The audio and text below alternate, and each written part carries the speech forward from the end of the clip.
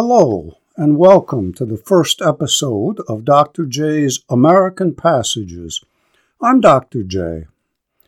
Before my retirement 2 years ago, I taught American literature to college students for the better part of 40 years.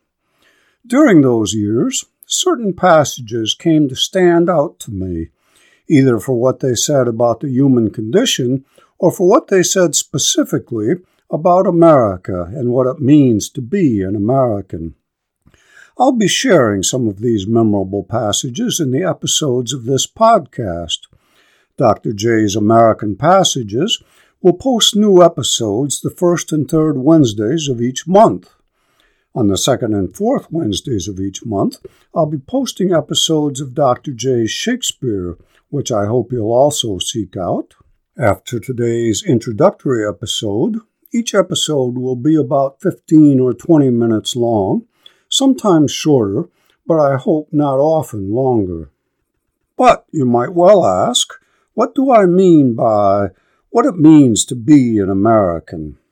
There is no single answer, yet we still feel that the term means something. It's a question all Americans reflect on, and this is true of the authors we find in anthologies of American literature. Each provides at best a partial answer, like those blind men describing an elephant, but writers have discerning vision, and from their partial answers can begin to emerge a sense of the whole. My expertise is in the writers of the past, from the days of the first European visitors to this continent through the writers of the 19th century, and it's mostly from the writers of these times that I'll be drawing, though I will also include a few more recent writers. My students would often begin my courses skeptically. How can writers from so long ago tell us anything about our world today? But the world we live in today didn't spring into existence when you woke up this morning. It has origins, not in the mists of times long, long ago, as is the case with older societies and cultures, but in a more recent past that we can come to know, and thus we can gain insight from our earliest days into what America is today and how it came to be. So what then is an American? One of the first writers to attempt an answer to this question was born in France in 1735 with the name Michel Guillaume Jean de Crevecouer. Crevecouer received a classical education at a Jesuit college, and then as a young man traveled first to England and then to New France, where he served in the French army in the war Americans call the French and Indian War, participating in the battle on the Plains of Abraham outside Quebec City in 1759, in which the English forces commanded by General Wolfe defeated the French forces commanded by General Montcalm, a battle in which both generals died. After the British victory, Crevecouer wandered down to the English provinces, became a naturalized British citizen, changed his name to John Hector St. John, and eventually settled down to the life of a prosperous farmer in New York's Hudson Valley. Though Crevecouer sought to portray America accurately, in Letters from an American Farmer, he presents himself somewhat fictionally. He calls himself James the Farmer, rather than John the Farmer, much less Michel the Farmer, and places his farm in Pennsylvania rather than New York. He says that his grandfather immigrated from England to America and that he is thus a third-generation Anglo-American, when he was in fact a first-generation French-American. These fictions are in themselves American, as they represent quite literally the possibility in America to create oneself anew. Crevecouer wrote these letters between 1769 and 1776, finishing the last, Distresses of a Frontier Man, just as the Revolutionary War was getting underway. During the war, and after much difficulty, Crevecouer journeyed to England, where these letters were published as a book in 1782, becoming an unexpected bestseller and giving many in England and Europe their first informed idea of Americans, who and what they were. Crevecouer answers the question, what is an American, chiefly by contrast. The American is not a European, Crevecouer declares, because in Europe he would be poor, whereas in America he is, if not rich, then well off. The institutions that keep the masses poor in Europe, the nobility, the Catholic Church, lordly landowners, don't exist in America. Here everyone is his own man. Let's listen as Crevecouer tells of this in the letter the third, titled, What is an American?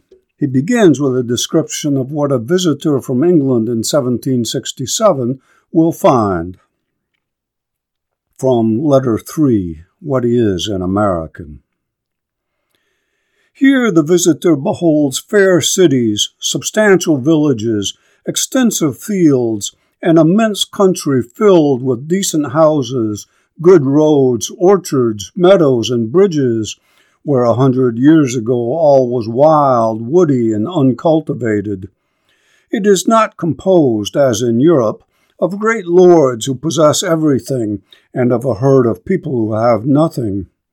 Here are no aristocratical families, no courts, no kings, no bishops, no ecclesiastical dominion, no invisible power giving to a very few a very visible power.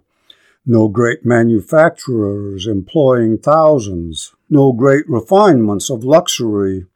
The rich and the poor are not so far removed from each other as they are in Europe.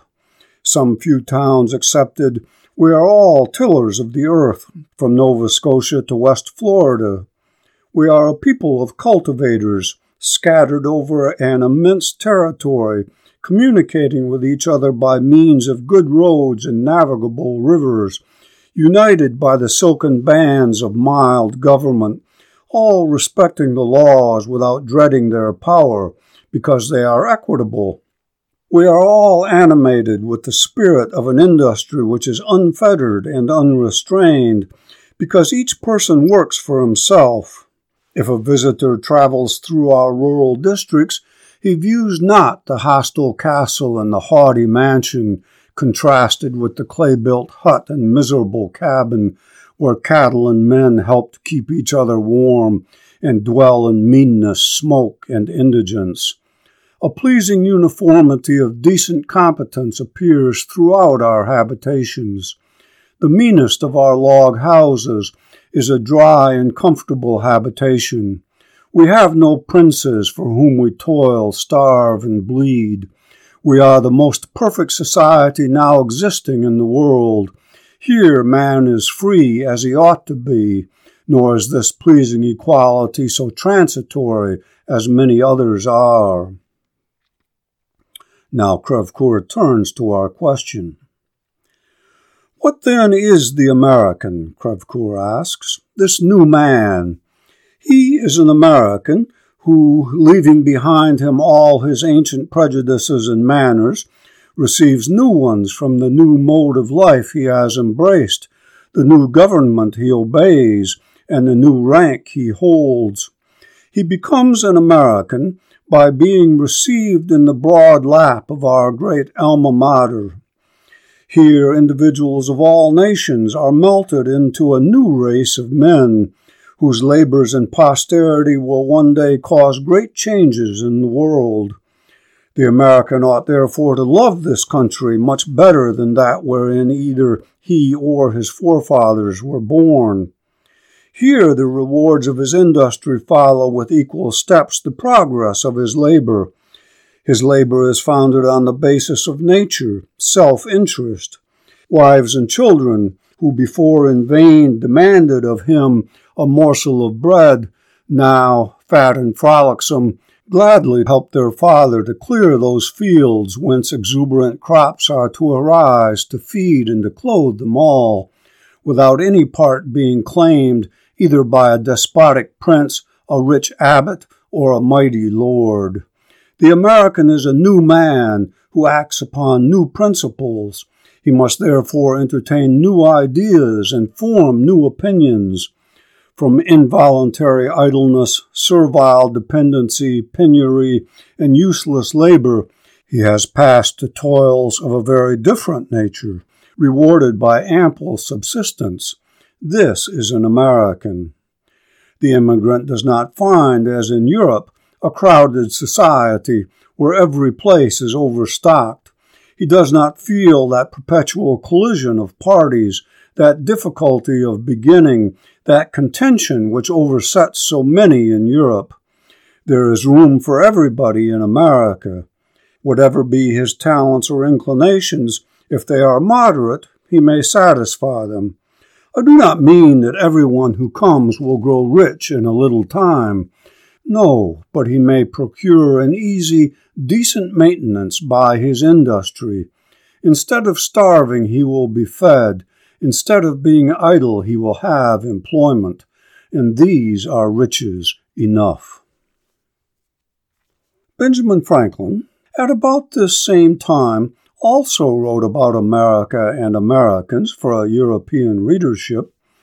Though they wrote from different perspectives, Crevecouer, a French immigrant, living and working in a rural setting, Franklin, an urban third-generation Anglo-American, they echo each other in many ways, perhaps none more significant than their emphasis on the equitable distribution of wealth in America. The rich and the poor are not so far removed from each other as they are in Europe, Crevecouer writes. Similarly, Franklin, in his Information for Those Who Would Remove to America, wrote, "The truth is that though there are in America few people so miserable as the poor of Europe, there are also very few that in Europe would be called rich. It is rather a happy mediocrity that prevails." For both, this is the central characteristic that distinguishes America from Europe. But was this true then? Though Crevecouer and Franklin have different backgrounds and experience, both are of what Crevecouer calls the middle provinces. As Crevecouer turns to other parts of America in later letters, a different America is seen. In Letter 9, Description of Charlestown, Thoughts on Slavery, on Physical Evil, A Melancholy Scene, Crevecouer looks at the American South. He compares Charleston in the Carolinas to Lima, Peru. For this comparison, he places Charleston in the north, as in the northern hemisphere, but after that, he uses north and south the way we use these terms today. Both Lima and Charleston, he declares, are places of great wealth, Lima from mining and Charleston from agriculture. In both cases, the wealth was produced by slave labor at a terrible human cost. Here is Crevecouer's account of Charleston and its wealth. Compare it to his description of the American farmer.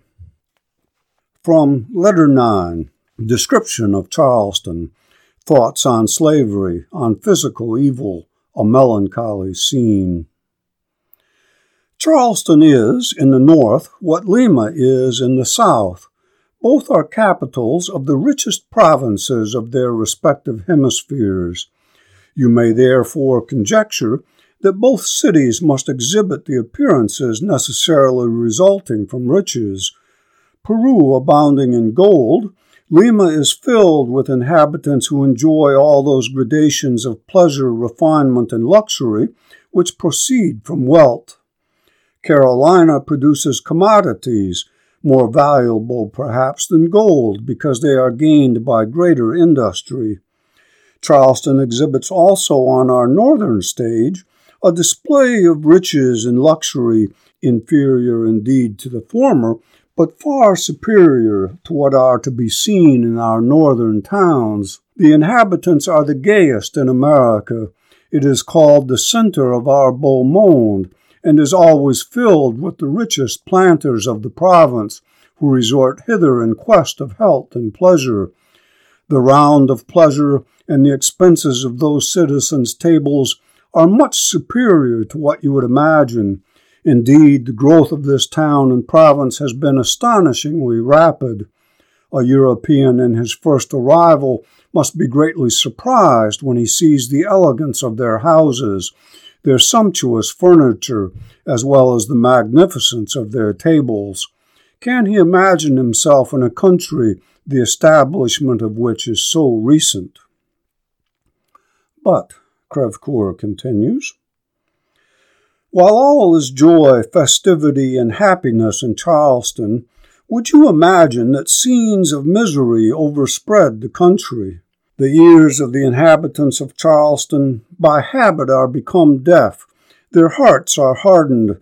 They neither see, hear, nor feel for the woes of their poor slaves, from whose painful labors all their wealth proceeds.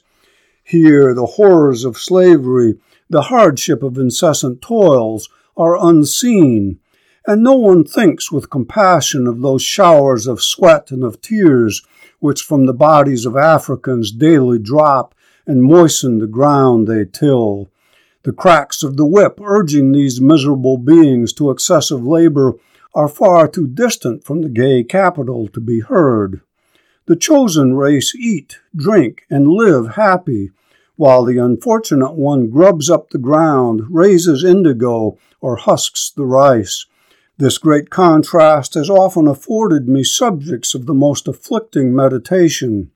On the one side, behold a people enjoying all that life affords most bewitching and pleasurable, without labor, without fatigue, hardly subjected to the trouble of wishing.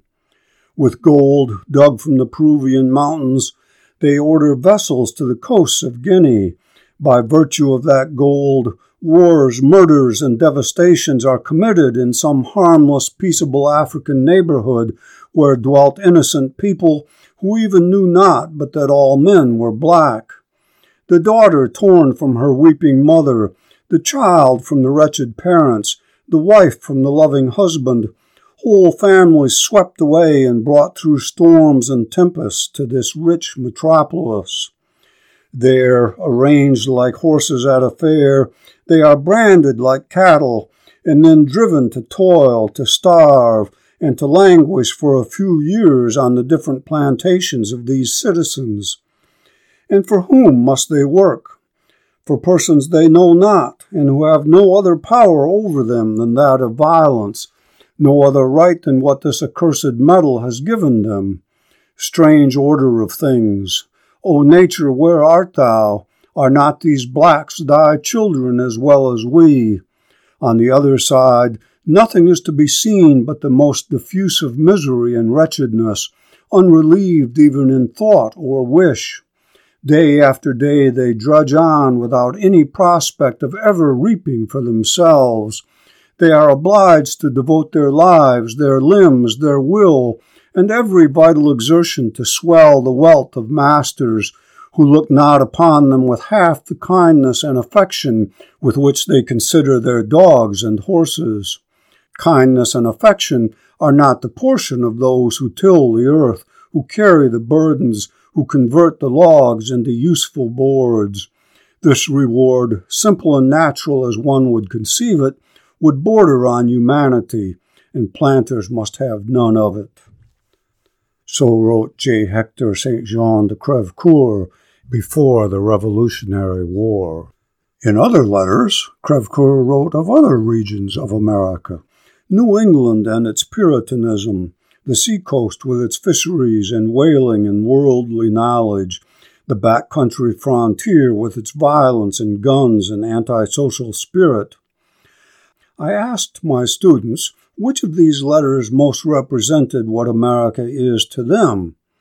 They agreed that the letter What is an American represented what America is supposed to be, but they also surprisingly agreed that Charleston represented what America is today, and not just or even primarily for the racism, but for the division of wealth and labor. I assured them that in their lives they could achieve that happy mediocrity Franklin spoke of, but they didn't feel sure about this. They do feel that perpetual collision of parties, that difficulty of beginning, that contention which Crevecouer says doesn't exist in America. Would Crevecouer and Franklin be happy with the America that exists today? It's a good question. Immigrants still come to America to find the world that Crevecouer and Franklin praised because it is here, the opportunity to make a better life for themselves and their families. But these immigrants are no longer from Europe. Are they welcomed into the lap of their new alma mater? Were those freed from slavery after the Civil War welcomed into the lap of their new alma mater? Have their descendants ever been made to feel welcome?